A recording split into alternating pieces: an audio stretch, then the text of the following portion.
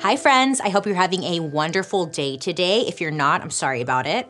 My name is Bailey Sarian and I'd like to welcome you to the Library of Dark History. Woo! If you're new here, hi, this is a safe space for all the curious cats out there who think, hey, is history really as boring as it seemed in school? Oh, nay, nay.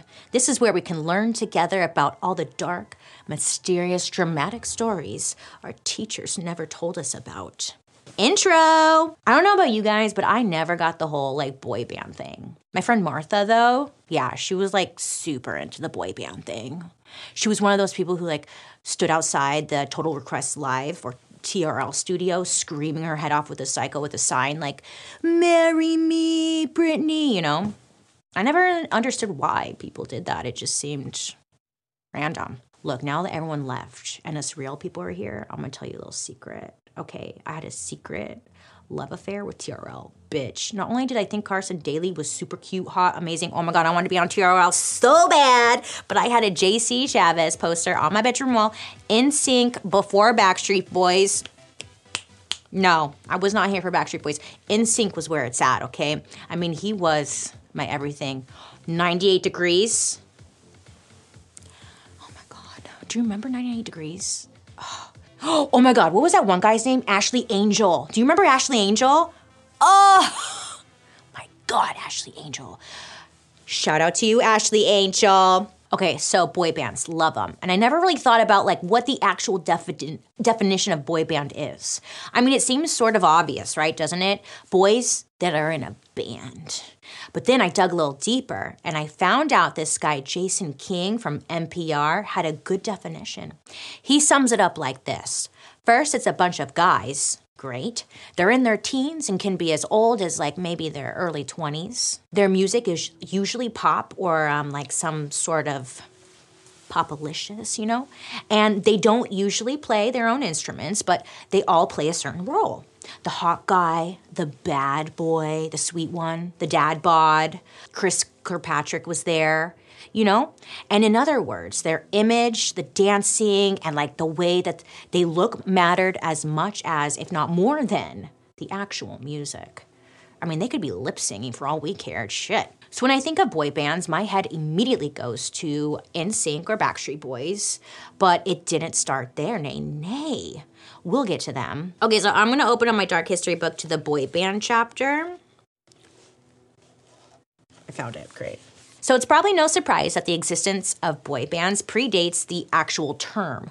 I mean, all those cute little cappella singers and their funny little, well, not funny, but cute little matching sweaters. They're not considered a boy band for some odd reason.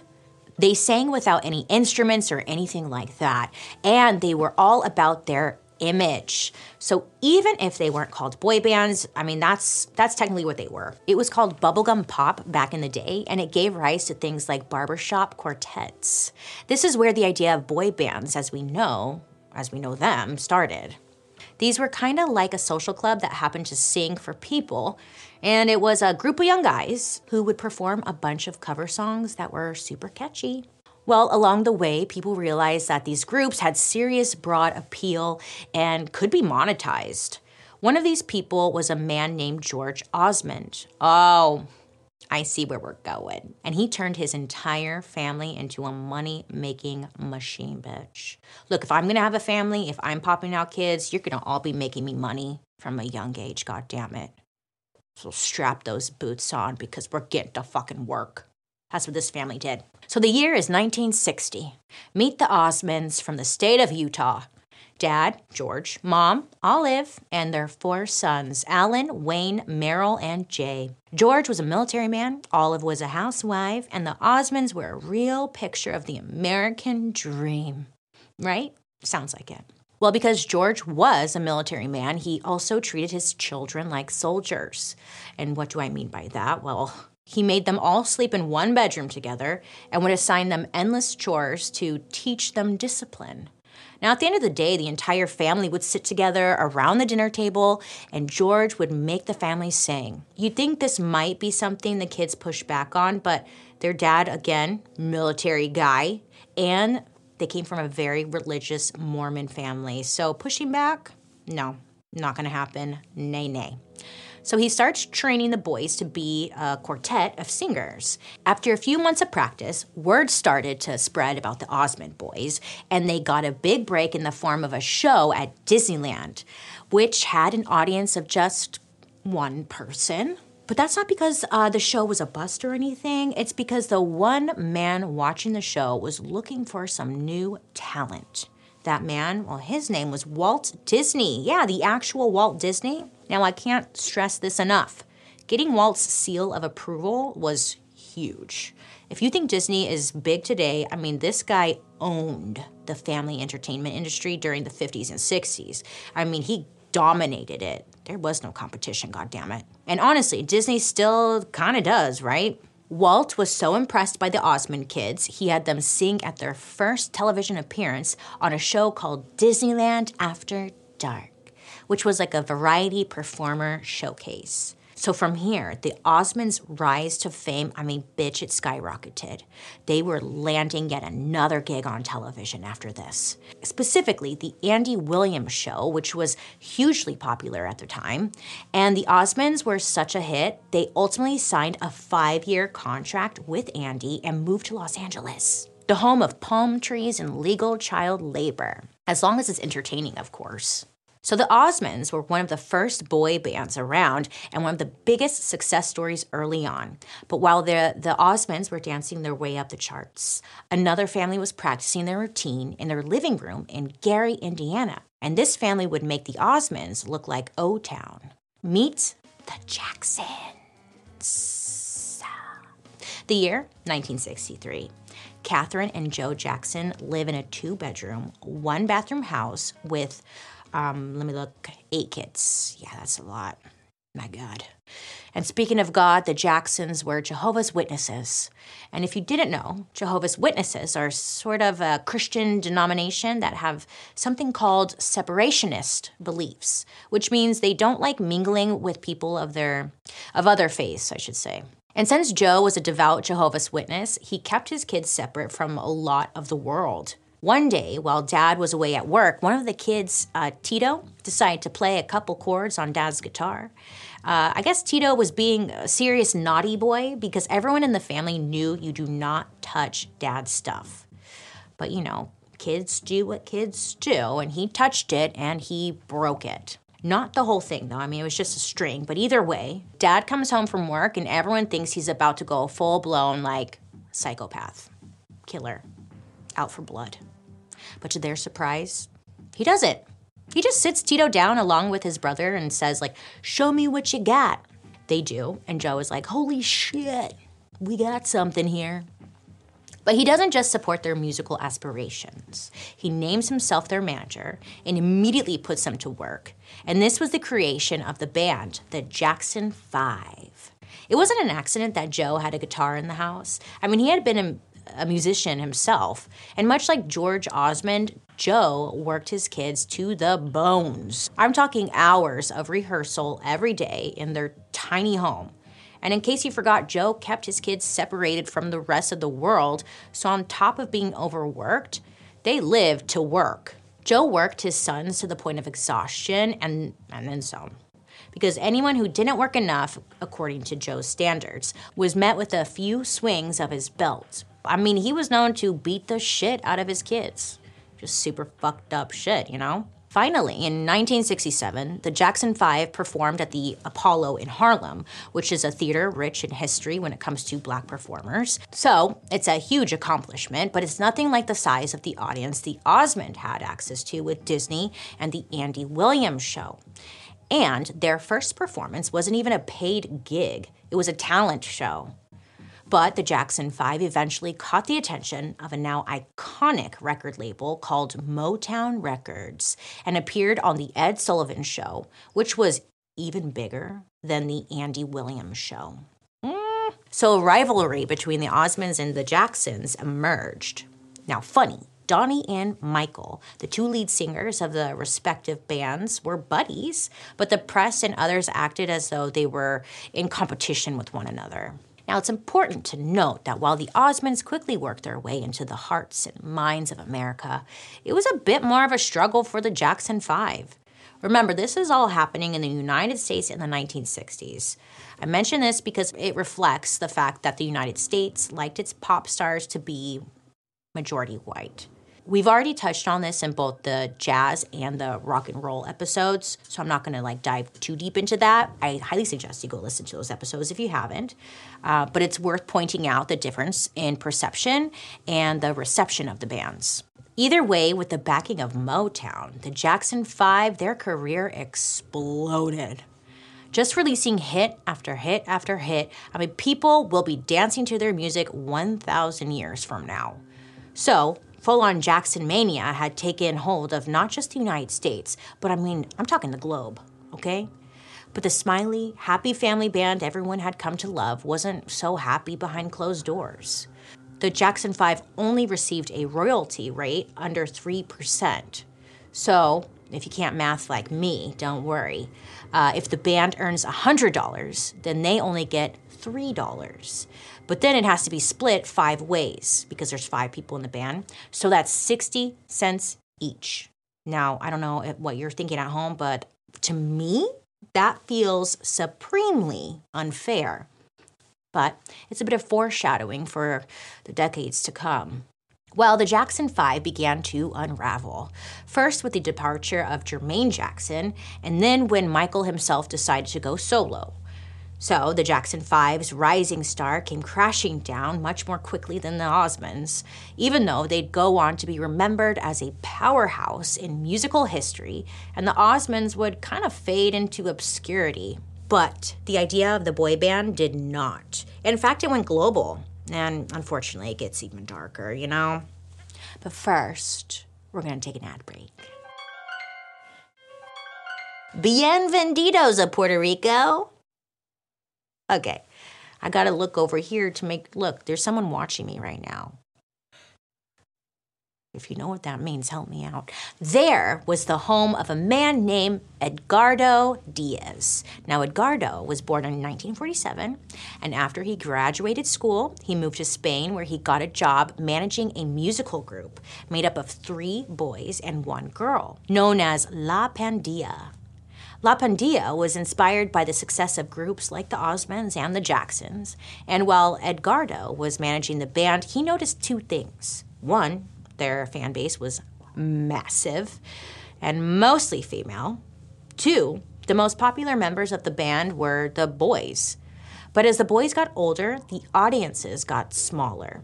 Plus, as the boys went through puberty, their voices changed, requiring the band to alter how the songs were being sung. This gave Edgardo the idea to start his own group that was only boys between the ages of 12 and 16. That sounds so creepy. And once they turned 16, Edgardo would replace them. With dollar signs in his eyes, Edgardo got to work in 1977, putting together a group he called Menudo. Oh my God, I've learned 2 things today. Pittsburgh is in Pennsylvania. Menudo is Puerto Rican slang for pocket change, and Spanish for small. So Edgardo named the group Menudo to highlight how different all of its small singers were going to be. Other than being young, the big requirement Edgardo had for the members of Menudo is being clean-cut boys from good families who weren't going to cause trouble or become addicted to drugs. He's not asking for much, I guess. Now, you may wonder why parents allow their kids to just join a band and travel the world with this man, Edgardo. Well, he frequently targeted boys whose families needed the money. And once Menudo was a household name, the question wasn't like, why would you let your kid hit the road with Edgardo and Menudo, but why wouldn't you, you know? One historian refers to them as the band that never ages.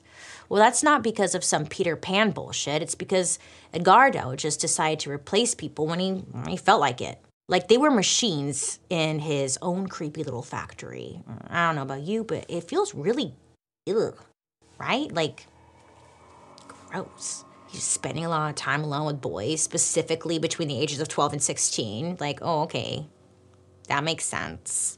Immediately, Menudo was a huge success in Puerto Rico and other parts of the Spanish-speaking world. Actually, huge success is putting it lightly. You know how the Jacksons had Jackson Mania? People went so freaking crazy for Menudo. I mean, fans would wait for over 24 hours outside of venues or like hotel rooms to see the members of Menudo. Some of them would find out which rooms the boys were staying in and, get this, would wait under their beds to see them. I think that's illegal. And there are not one, not two, but 3 stories of fans crawling through the ventilation ducts of hotel rooms just to get to Menudo. You freaking crazy asses. Get a grip on your kids. And then once Menudo made it to the United States, American music fans got struck with this amazing band as well. With their first U.S. release in 1983 selling 750,000 records in under a year. Now, the Washington Post said Menudo was the first Spanish-speaking pop music group to break the language barrier in the United States. The following year, in 1984, they had sold 8 million records worldwide. Bravo! We love to see it. This was also the year that the most famous person to ever join Menudo appeared. That's right, the same year Menudo became global superstars, none other than Mr. Ricky Martin joined the band. I loved Ricky Martin, oh my God. So before he was living La Vida Loca, the poor guy was exposed to La Vida Toxica. Dad jokes, full of them, I guess. But by 1991, 28 boys at this point had been a part of Menudo. They'd average about 2 years in the group and then just kind of move on. I don't know about you, but something has to be wrong for a young musician to walk away from being a global phenomenon. So you know how I said Edgardo was very clear about the no drug use thing? Well, in 1990, 2 members of Menudo were fired after being arrested for having weed at an airport. But when the press asked them about it, the members said they got the weed from none other than Edgardo himself. So he announced he was doing drug tests, and the whole story blew wide open. Later in 1991, 4 members quit at the same time, saying Edgardo was verbally abusive and playing games with their money. And on top of all that, there were allegations that Edgardo was sexually assaulting the boys in Menudo. Edgardo used the accusations from the members that left to his advantage, saying the claims of sexual abuse were just a way to strike back at him. Well, to put it lightly, this wasn't true. For starters, there was an eyewitness report that Edgardo forced a then-teenaged Ricky Martin to dress up in women's clothing during mansion parties. And then another member of the group literally witnessed Edgardo having sex with an underage member of the group. Edgardo, you nasty ass. You nasty. Now, to this day, no member of the group has ever sued Edgardo. But that's not an indication of innocence. While Menudo was tearing up the pop charts around the world, boy bands continued to evolve in the United States. And in 1980s Massachusetts, another phenomenon was coming together. This was none other than New Edition. Now, remember those barbershop quartets I mentioned earlier? Well, New Edition started kind of like that. 3 of the founding members, Bobby, Michael, and Ricky, already had a singing group, and then they recruited 2 other dudes, Riz and Brooke. Now, the 5 of them became New Edition. Now, urban legend says New Edition got their name when one of the band members' uncle saw them perform and was like, wow, you guys are like the New Edition of the Jackson 5. New Edition differed from their predecessors in that, unlike the Osmonds, the Jacksons, and Menudo, they formed their own band. Good for them. In December of 1981, the guys entered a talent contest. The winner got a recording deal with a producer named Maurice Starr. Ironically, they came in second, but Maurice was so blown away by them, he offered the guys a record deal too. Their first release hit number 17 on the Billboard Hot 100, but it was sitting firmly at number 1 on the Billboard Hot Black Singles chart. Anyway, with their charting success, they hit the road for their first countrywide tour. Now, when they returned, they were handed their check for their earnings. Each of them received, a drum roll please. Joan, drum roll. Great. $1.87. Great, that's just great. Awesome. I mean, it was honestly insulting. When they wondered why, They were told that the rest of the money was used to cover other costs. So what did they do? Well, they sued Maurice, and good. Good for them. The lawsuit was eventually settled out of court, but the damage was done. New Edition and Maurice parted ways. The band continued on, and so did Maurice. In fact, Maurice went on to create a group that absolutely owned the late 1980s and early 90s. And he did it by doing the same thing he did with New Edition. Now, he named this new group New Kids on the Block. And this was kind of like a big fuck you to New Edition. So the guys who became New Kids on the Block originally called themselves Nanook, but Maurice thought the name didn't roll off the tongue. I mean, it doesn't. And he came up with like something a little catchier, okay? Something that could easily be confused with New Edition. But people wouldn't be confused for long because all the members of New Kids were white. And this was intentional. Maurice said, quote, "If New Edition was as big as they were, I could imagine what could happen if white kids were doing the same thing," end quote. And he was right. By 1988, their second album sold 7 million copies. Not quite Menudo big, but since they were white, people gave them more credit. Unlike a lot of other bands we talked about, New Kids on the Block didn't really have that many controversies and ended up being one of the most successful pop bands of the late 80s. And maybe Maurice learned his lesson from his New Edition days, you know? So you're probably thinking, well, why am I telling you about New Kids on the Block then? Well, hush your little lips, sugar. It's because one man having a chance meeting with them set in motion one of the darkest scandals in the world of boy bands. Oh, shit. But we're going to take a little break real quick. Tell me why ain't nothing but an ad break. Tell me why I never want to hear you say, why so many ad breaks?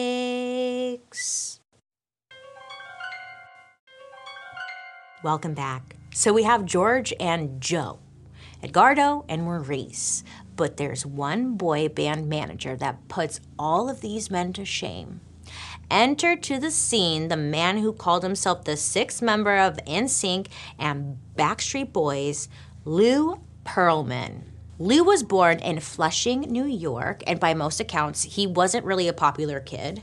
And this will become a theme, okay? Like Daddy Jackson, Lou had been into music in his high school and college days.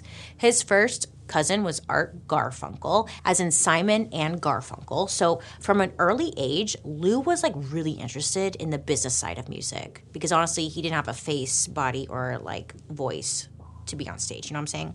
Not to be shady, but like if you Google him, they're not wrong, okay? When he was a teenager, he managed a band, but he never really found any success with this. So he turned to another field, fraud. You know, like that's where you go sometimes. As the story goes, he earned his first million through a bit of insurance fraud, where he bought a blimp he knew wouldn't fly, crashed it, and collected a quick $3 million. Then Lou moved to Orlando, Florida, to set up a shell company called Transcontinental Airlines that chartered flights for people who could afford them. It was also the home of a massive Ponzi scheme, but we'll talk about that later. Anyway, this company is important to our story because this is what brought him into contact with none other than New Kids on the Block. New Kids chartered one of Lou's planes. And when he met these dapper young fellas, he was like, what? How can these kids afford one of my planes? You know? And when he found out that they were making like $200 million in record sales and $800 million in touring and merchandising, Lou was like, shit, I'm in the wrong industry. So Lou put out a casting call with his eye on creating his own version of New Kids. Now this is how Lou met Nick, Brian, AJ, Kevin, and Howie, a.k.a. the Backstreet Boys. Hey! So all these managers seem to use the same playbook. You meet one guy, sign him, and he recruits the rest of the members for you. But Lou's story comes with a bit of a twist because he set up a house for these 5 teenage guys to live in. It was kind of like a content house before a content house was a content house. Yeah, Lou was on it. So they could, spend all of their time rehearsing, right? And these guys were living just the life. No parents, no bra, no panties. It's so funny, Bailey. I'm so funny. Papa Lou, as they came to call him, which is like super creepy, drove them around in limos and a Rolls Royce. He took them out to like fancy restaurants. Oh my God, he's like a pimp. He took them out of school. He gave them an allowance. Oh my God. I just had an epiphany, but that's literally how they get you, like into sex trafficking or pimps. Like, that's fucked. Ew. Not only did he promise them everything they could dream of, but it seemed like he was delivering on that promise, right? I mean, Lou was their guy on the inside of the industry they wanted to be so badly. Chris Kirkpatrick said, quote, "When you're around Lou, it was like you didn't have to worry about money. You didn't have to worry about anything," end quote. Now, I hear you, Bailey. Chris wasn't in Backstreet Boys.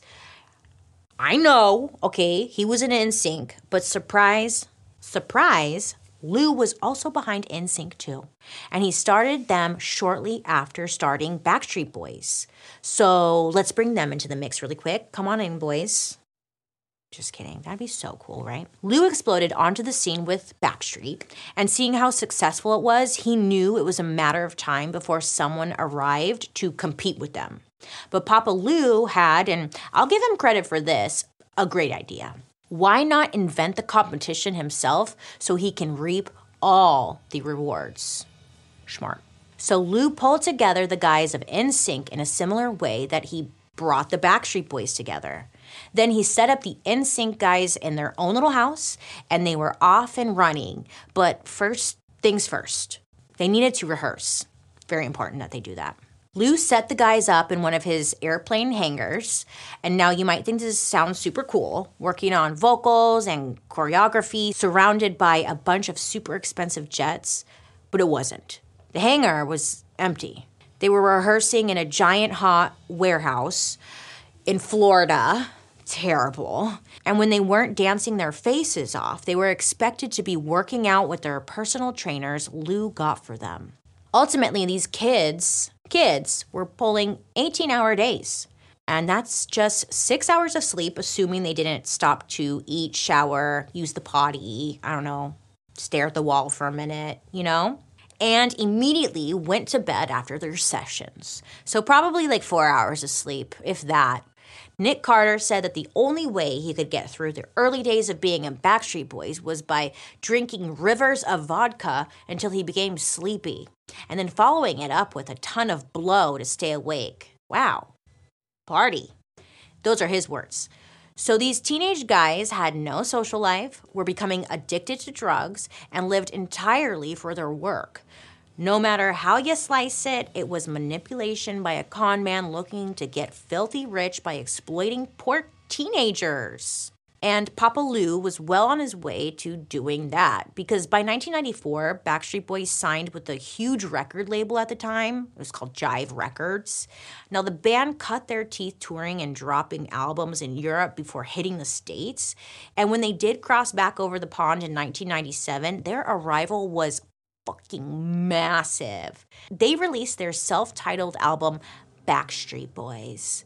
What songs did this album feature? Just 2 little hits called Quit Playing Games with My Heart and Everybody, Backstreet's Back. By 1999, 28 million copies of the album were sold worldwide. I had one, did you? Let me know down below. This is before the days of iTunes, Spotify, or YouTube, where single song play counts mattered the most. People would camp out at Sam Goody and Best Buy just to get their hands on it, bitch. Teens would literally sleep on concrete just to get this jam, CD, album, whatever. And TRL fed this frenzy. Backstreet Boys were so famous that when they appeared on TRL one time, 5,000 screaming fans flooded Times Square. It got so crowded that police literally had to shut the square down. And they did it again 3 days later to another 5,000 screaming fans. With all this success, things didn't slow down. They went from rehearsing and training 18 hours a day to doing interviews, photo shoots, touring, and then rehearsing 18 hours a day. Could you imagine? Man, like when you're young, you like always want, you kind of like want to be famous or something. But then when you hear this shit, you're like, I wouldn't be able to do that as a kid. As a kid? No. Anyway, so I mean, Backstreet Boys, obviously, they were crushing it, okay? And it was proof Papa Lou could make good on like what he was promising. Meanwhile, NSYNC is waiting in the wings, itching to get a taste of this success. They're ready for their time in the sun. But remember, Lou didn't look at these bands as complimentary. They were competitors. In fact, Lou had set up NSYNC behind Backstreet Boys' backs. So a little like scandalous, you know? One source reports that Lou outright said, where there's Coke, there's Pepsi. Part of Lou's manipulation was playing Backstreet Boys and NSYNC against one another. So Lou gets to work stirring up his own competition and his own controversy.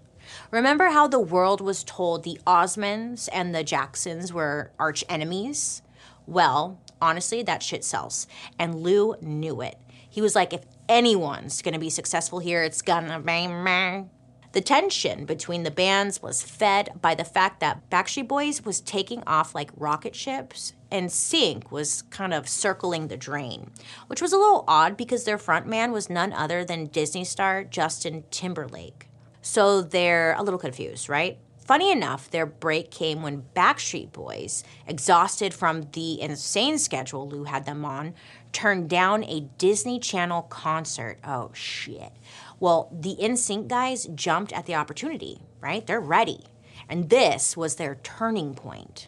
The Disney Channel concert aired every day for a month, and suddenly NSYNC was just as big as Backstreet Boys. Their debut album jumped from 82 on the Billboard 200 to number 2. They even had their own crazy TRL moment where an NSYNC fan threatened to murder host Carson Daly after she got an NSYNC trivia question wrong. Can we roll the clip? No? All right. So Lou's plan paid off better than he ever could have hoped for, really. Part of the success was because Lou fed the rumor mill. When he was with the guys from Backstreet Boys, he'd say things like, have you guys seen what like NSYNC is doing? Have you guys noticed that? And then when he was with the NSYNC guys, he trash talk about Backstreet Boys. I mean, it all worked in Lou's favor because no matter how bad the shit talking got, people were talking about both bands. Who cares whether it's Coke or Pepsi when you can just own the whole damn soda industry, huh? Well, let's pause for a little ad break, shall we? Go get some soda, I guess. Unfortunately, the drama Lou started between the boy bands isn't even close to the worst thing he put the bands through. Back in 1997, Nick Carter was only 17 years old. Up until this point, Nick loved going to the hangar to hang out at Lou's house. But something happened one day at Lou's house that AJ McLean's mom said made Nick scared to go back to see Lou at all. It's not clear what happened, but according to her, Lou was definitely inappropriate with him, and Nick just felt that he didn't want anything to do with that anymore. Nick's mom went a step further, saying, quote, certain things happened and it almost destroyed our family. I tried to warn everyone. I tried to warn all the mothers, end quote. What is it? Other bands were more explicit about what Lou did to them. By the time Backstreet Boys and NSYNC had blown up, Lou had stakes in about a dozen other boy bands, including a band called Take 5. Now, one of the members said that when he was 13 years old, he woke up to Lou standing at the foot of his bed, dressed only in a towel. Ew. Lou did a swan dive onto the bed and then wrestled with the boys while his towel fell off, leaving a naked Lou rolling around with 13-year-old boys. A few days later, Lou showed the boys the Take 5 security camera footage from his home of a girl group he managed. The group was sunbathing naked. A grown man showing teen boys naked teen girls? Yeah. He did it again a few days after that when he promised to show the boys Star Wars, and instead he put on porn. At the time, one of the members of Take 5 said, quote, "We just thought it was funny. We were kids," end quote. One of the moms of a couple members of Take 5 learned later that Lou took her underage sons to a strip club. According to her, Lou is just a sexual predator. I think that sounds about right. Perhaps the worst accusations against Lou came from his former assistant, Steve Mooney, who said that Lou had a history of touching him inappropriately and worse. He recalls a talk he had with a singer from one of Lou's lesser-known bands where he asked the singer point blank if Lou ever groped him.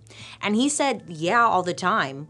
And when Steve asked what the singer was going to do about it, the singer said, quote, "Look, if the guy wants to massage me and I'm getting $1 million for it, you just go along for it. It's the price you got to pay," end quote. But that's not all Steve knew. If Lou's bedroom doors were closed, Steve said he knew not to disturb him. More than once, he saw young male singers trying to sneak out of the room undetected. The way he describes it is, quote, "There was one guy in every band, one sacrifice, who takes it for Lou. That's just the way it was," end quote. Man, that's so sad. Despite all the allegations that exist about Lou Pearlman, he never faced accountability or legal actions for any of it. To this very day, Lou being inappropriate is a hot-button issue for his former bands. A Vanity Fair article about Lou put it best, saying, quote, "For every young man or parent who says he experienced or saw something inappropriate, there are 2 who won't discuss it and 3 more who deny hearing anything but rumors," end quote. One attorney who was part of a lawsuit against Lou said, quote, "None of these kids will ever admit anything happened. They're all too ashamed. And if the truth came out, it would ruin their careers," end quote. We need to give them a safe space. So the innuendo about Lou's sexual misbehaviors weren't enough to take him down, but something else did. Remember how one of Lou's singers said getting touched was the sacrifice you pay for pulling in millions? Well, here's the thing. They weren't pulling in millions. According to Lance Bass, the guys in NSYNC and Backstreet Boys were paid only $35 per day at the height of their fame. And that's how much he paid his biggest bands. Imagine what the other guys were making. Now, to make things worse, after 3 years of working their asses off, each member of NSYNC was handed a check for $10,000. 3 years. Super popular. You remember, we bought the shirts, we had the posters, we had everything. $10,000. That is all they got. For 3 full years of training, rehearsing, doing press, recording, touring, not sleeping, not to mention the constant sexual harassment. Poor guys.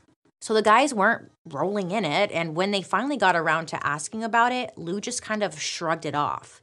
They tried to negotiate with Lou, but he wouldn't budge. Maybe part of the reason Lou didn't negotiate was because he was operating a Ponzi scheme. He was probably using the money from his boy bands to keep his other fake businesses afloat. Yeah, what was he spending the money on? Because if you saw this guy, I don't know, it's like, what the fuck? Plus, despite the accusations of sexual misconduct, the guys looked up to Lou as a father figure. The revelations about the money was kind of a double whammy. In addition to dealing with the shock of not having the money they thought they rightfully earned, they were devastated to have confirmation that Papa Lou was honestly just a complete shitbag. And in order to get out of their shitty deals, they needed to sue. Let's pause for an ad break. Quit playing games with my money. With my money. With my money. Thank you so much, you guys. I'm here all day. So when the band sued Lou, they started going through the contracts with actual professionals. And what they found was wild. You see, Papa Lou set it up so that he was the 6th member of both bands, earning himself 1/6 of each band's revenue. He then had the guys sign management and recording agreements with his shell company, Transcontinental, which quote-unquote charged the band 43% of whatever they made. And then the contracts also gave Lou and his bullshit business power of attorney, which basically means he could enter them into whatever other agreements he wanted. Oh shit, that's terrifying. So yes, great singers and dancers, but holy crap, shitty businessmen. I mean, it makes sense though. They were only teenagers at the time. Nobody knows how to read a contract when you first get introduced to one. So Lou knew this. I mean, he really took advantage of all of that, especially by making himself a father figure to the guys. Step 1, establish that trust. Step 2, exploit that trust. That's what Lou was up to. So what happened? Eventually, through the legal channels, both Backstreet Boys and NSYNC were able to break away from Papa Lou. Still, that didn't reverse the shock, sadness, and anger they felt about all the backstabbing. But Lou kept going. He just turned his focus onto other bands he managed, all of my favorite bands, the O-Town, LFO, and Take 5, just to name a few.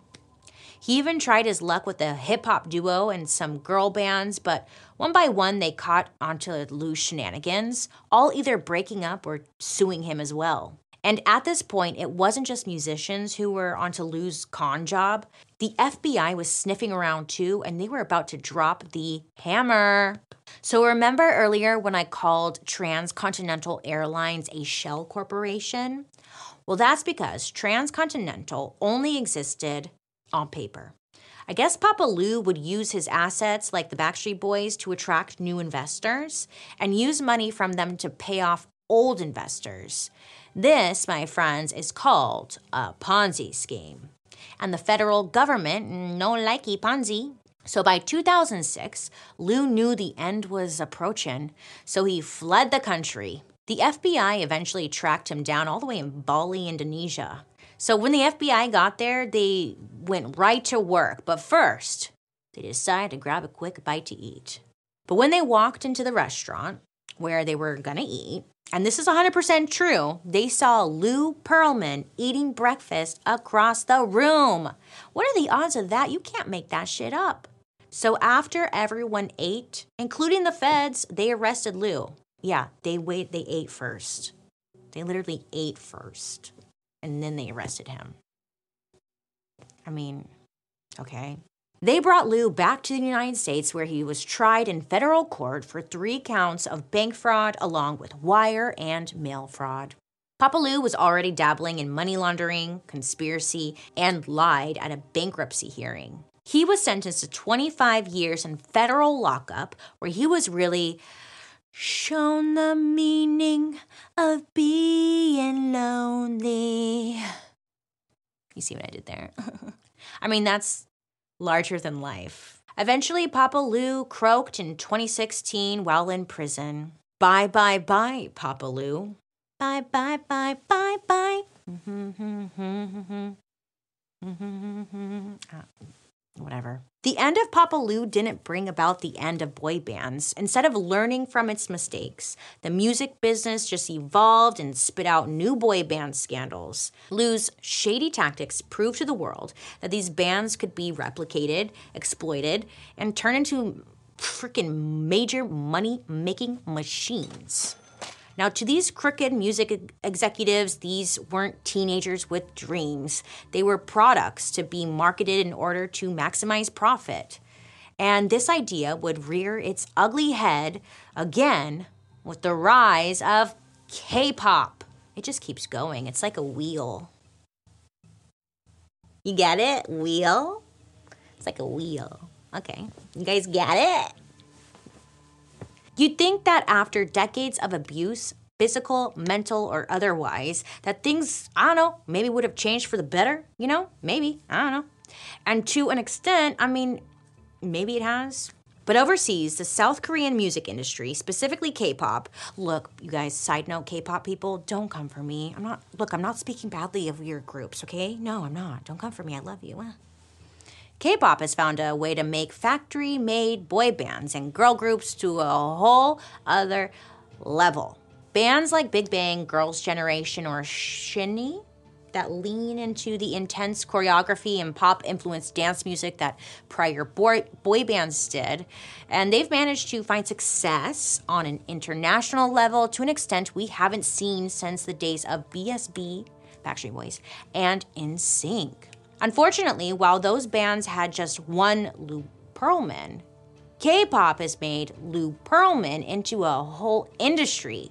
Remember in the Golden Age of Hollywood episode when I talked about morality clauses and the contracts actresses had to sign that gave away all of their freedom?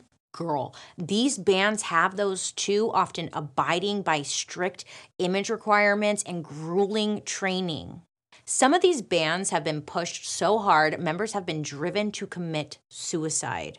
In 2017, John Yun from the band SHINee sadly did just that. I mean, he left a suicide note saying success left him feeling broken inside. That's so sad. So when you see what's happening in the world of K-pop, you can't help but to see that when the United States exports its pop culture and entertainment overseas, the good is almost always accompanied by the bad. The whole dark story behind boy bands and the trail of damage left behind raises some really interesting issues. Let's start with Lou. At best, we know he was inappropriate with underage boys. At worst, he was a full-on sexual predator who created a scheme to keep a fresh supply of victims on hand at all times. But what we know for sure is that everything he did was smoke and mirrors. I mean, he was a con man. He manufactured a huge Ponzi scheme, and then he ended up just dying in federal prison. And while that's great, there are still men like Edgardo who never faced justice for any of the crimes he committed. And there's another question that keeps popping up for me. Where are all the parents this whole time?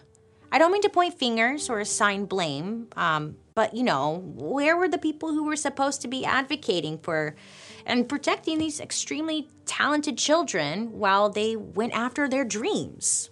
I guess it's hard to tell your kid no, especially when there's a charismatic rich guy who can deliver that dream and honestly deliver that money. Because if I have kids, I'm going to be, go make your mom some money. Okay, so I kind of get it. But unfortunately, this is what happens when you mix a predator with blindly ambitious people. Sure, yes, they made some incredible, amazing, beautiful music along the way. But was it worth it given everything we just learned?